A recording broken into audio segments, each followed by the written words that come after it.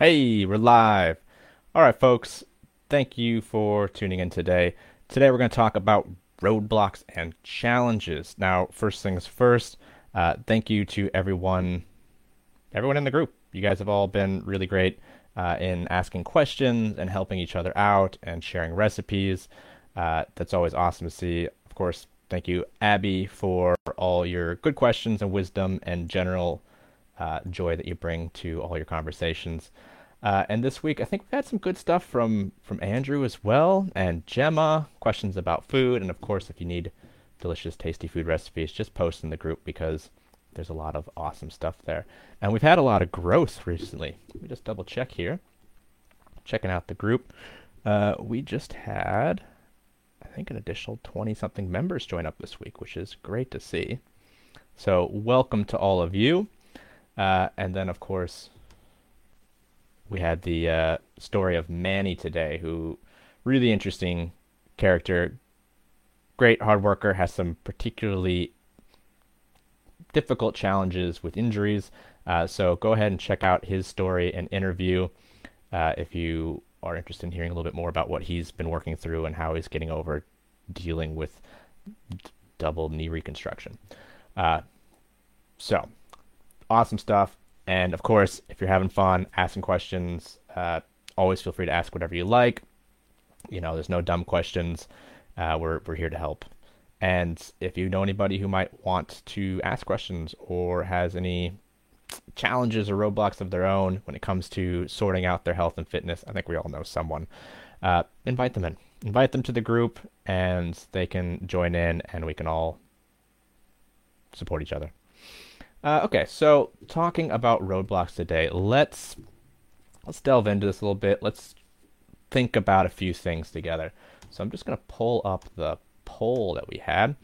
So with the poll, this Monday I asked about roadblocks that you've encountered when trying to achieve your fitness goals. I think we all have some general idea of what we're working towards, whether it's weight loss or muscle gain, or there's athletic goals, whether you're climbing mountains or you're competing in powerlifting. We've always run into roadblocks. So the options we had were things like other commitments, not having a plan, being afraid of the gym, time, which is usually a time management issue. We did talk a little bit about that last time. You're not sure of where to start, and then miscellanea below. And there's a good one there from Sarah Richards, which I'd like to cover as well.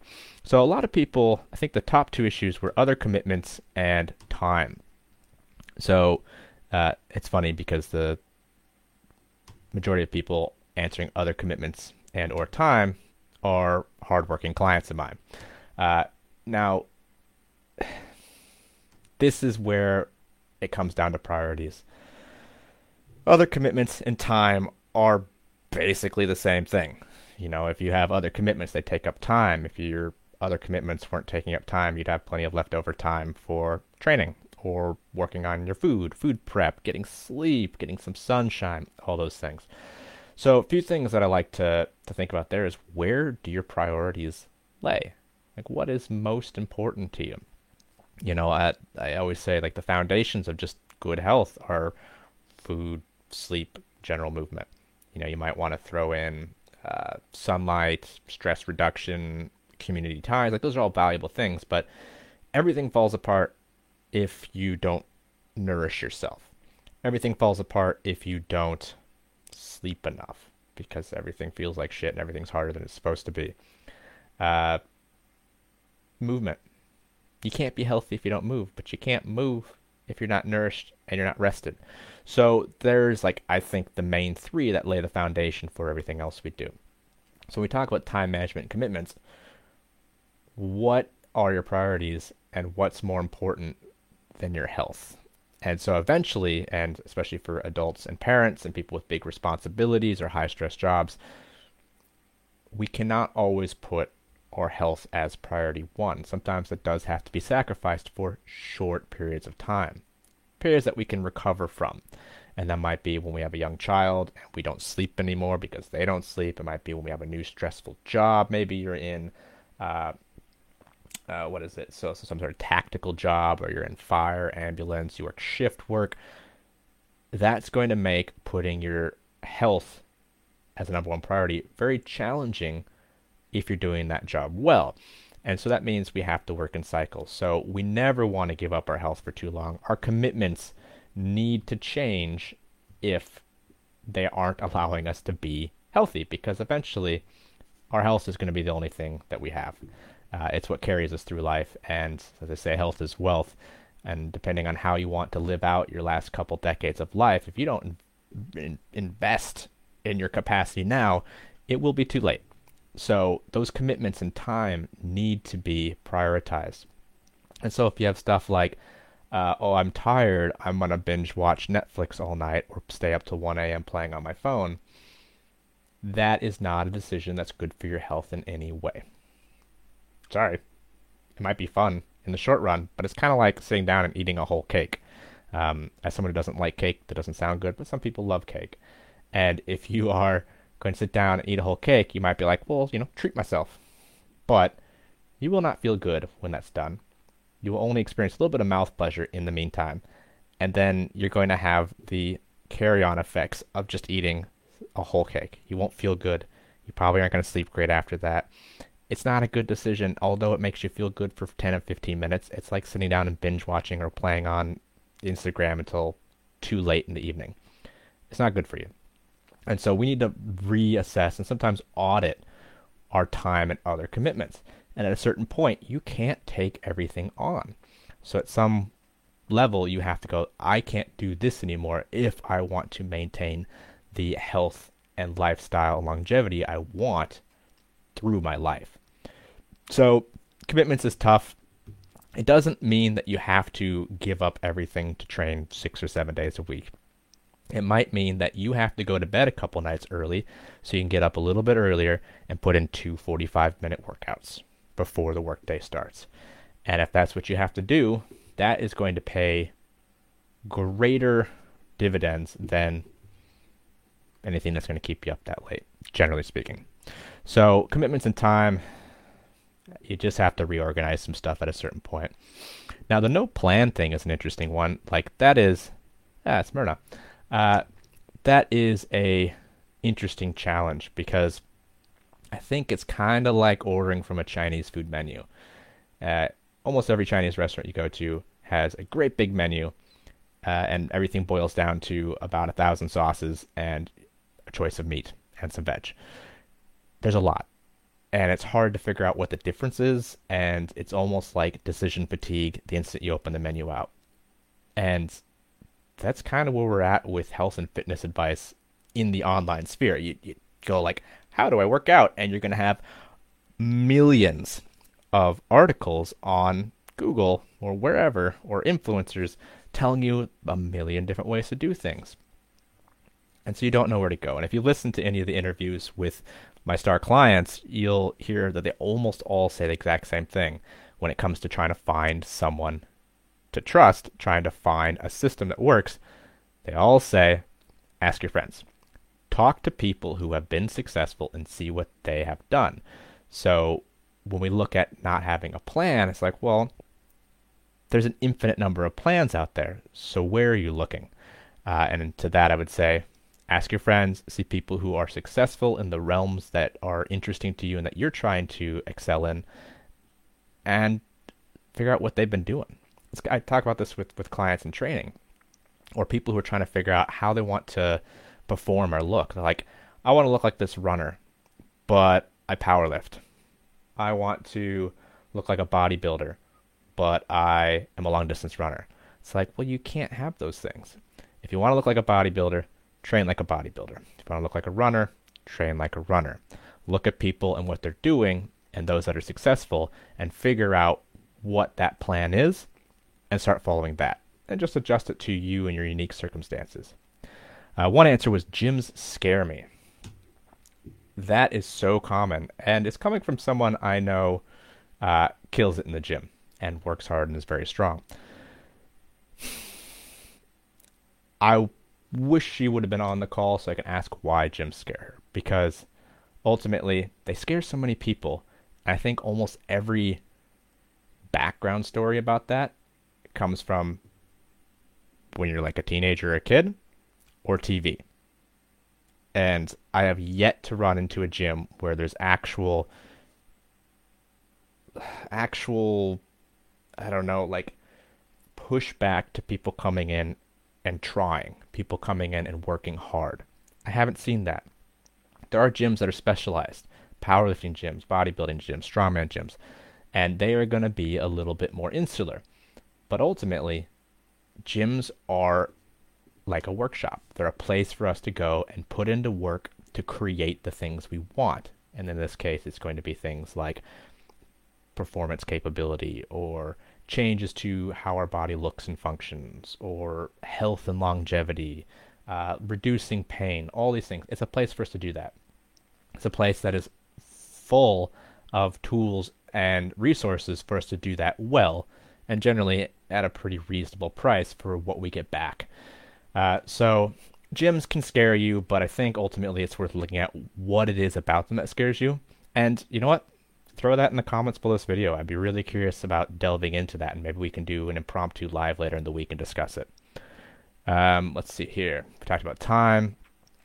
Luckily, no one says, I don't know where to start, which I'm assuming means that all 150 of you in here are on the right track, doing exactly what you need to do because you know where to start. Sarah did put a comment below that I thought was really great. It's that she says that what her roadblock is being too ambitious, so changes are not sustainable. And huge emotional roller coaster that comes with that. Huge push and the crash and burn. Feel useful and binge in bad habits for a few weeks, then try again, mostly from a worse position than the previous step. Yeah, the roller coaster. And this is such a common thing in food and diet culture and dealing with nutrition, because rarely do people look at how are they fueling and nourishing themselves for the things they're trying to do. It usually comes from a position of starve, binge. Starve, binge. And this is where issues happen with things like intermittent fasting and too restrictive diets, when really you don't have to starve yourself to get where you want to be. You need to start with those baby steps, small incremental changes over time that take you where you want to be in the long run. And when we deprive too quickly for what we're prepared for, especially with food, your body will do everything in its power to make you eat. And so what we typically find is that the hunger reflex, the hunger sensation, is one of the most powerful drivers in evolution. Besides reproduction, like, we have to eat, and this will drive people to cannibalize in worst case scenarios if necessary. So you ultimately can't fight hunger for long. Very few people can fight hunger in the long run. So how do we manage hunger in a way that allows us to get where we want to be without having the rebound of binging? Baby steps. It's baby steps. Every step needs to be a baby step, because you have to build a new platform for what you consider hungry and what you consider full over time. And that takes work. So that's one of those things that it's tricky. And if you go too hard in one direction without having the adequate platform to support you, you're going to fall into the feast-famine cycle again. And that's just the nature of people. So very few people can fight that. So readdressing where your goals are, retargeting is sometimes really key, so that we have sustainability in the things that we're trying to do. So I thought that was a really good comment. What was... we did have a nice conversation going about lunch. So I asked yesterday one of my favorite client questions. So when I was working in the gym, and every time a client came in, I'd say, "Good to see you. What'd you have for lunch?" Because usually I train people in the afternoons, and what I'm looking for is, what are they eating consistently? What was the last thing they ate, and how is that going to fuel their workout? And it gives me a more accurate understanding of where they're at than, say, a food journal in which you may or may not put everything there, or the correct portion sizes. So I like to ask people, "What'd you have for lunch today?" And that kind of lets me know where they're at. And so we had some good things here. Gemma had baked beans and an egg. And I have a really good recipe for homemade baked beans. Like, I make a Boston baked beans with a ham hock in a slow cooker. And It's great. It's super easy, except I haven't been able to get a ham hock for a while. Bacon bones work well too, or some salt pork or something. And that's like a real nourishing, filling, fairly high protein dish. And I'll typically do that and throw a couple fried eggs on top and a piece of toast. And then I'm looking at like 30, 35 grams of protein, maybe around 600 or 700 calories for a substantial breakfast or whatever meal. I don't really believe in breakfast foods. So beans and eggs is a great one, and there's so many variations on that. Baked eggs in sort of like I don't know what you'd call it. I need a foodie on the call. But baked eggs in sort of the tomato and bean sauce is really nice. Abby had overnight oats, and that's what I had this morning. So soak a bunch of oats with a dash of apple cider vinegar overnight. Helps pre-digest and break them down. Cook it up in the morning with a bit of butter or milk, pinch of salt, some sultanas, and then I throw a scoop of protein powder in that, and it's delicious and nourishing, and that'll give me about 30 to 40 grams of protein for a very quick meal. And so I kind of spread my protein across the day, and I had a couple of yogurts before lunch, give me an extra 25 grams, and then I'll have a heartier lunch here after this. So, food, there's no real right or wrong way. It's about eating for what you can do. And I will, we did go off on the bean topic a little bit because it's a good staple food. And you'll have to check that out. I shared the American Bean and Flatulence poem. So go check that out. It's just down below this video. Let's see here. So this week, when we have some client wins. Oh, my client Mark, had an interview with him that's going to come up in the next couple of weeks. He's the mountain climber, but he's been up in Queensland rock climbing, and he had a really good breakthrough where he's like feeling bad about not dialing in his food and food journaling and his workouts during the week. But he was backcountry rock climbing and backpacking. He spent 2 days doing like 10-hour days climbing. And he's like, I have to think of this, although I feel bad about it, I have to think about this as what I'm really supposed to be doing. And I'm like, that's right, because your goals are literally climbing mountains. And these skills are what you're actually supposed to be doing with your life. In this case, the gym and the food stuff is supplemental. This is propping you up for success and to prevent injury. And so, if you're out there doing the mountain climbing and the rock climbing, great. That's the goal. And then when you're back home, we make sure that you stay ready to keep doing that. And so I really like that. And I think it's really important that, we really target what we're trying to do, and we take responsibility for our own outcomes, So that was pretty awesome. Gab's always winning. She shared a great video on Instagram. She's Lellfit, Lell.fit, where she was doing some shoulder dislocations, and she's got a history of having a very challenging shoulder and being able to have this type of range of motion and some band pull aparts as well. That scapular range of motion was awesome. So great wins there. And I want to shout out to Andrew, who's going to be off abroad working out of hotels again.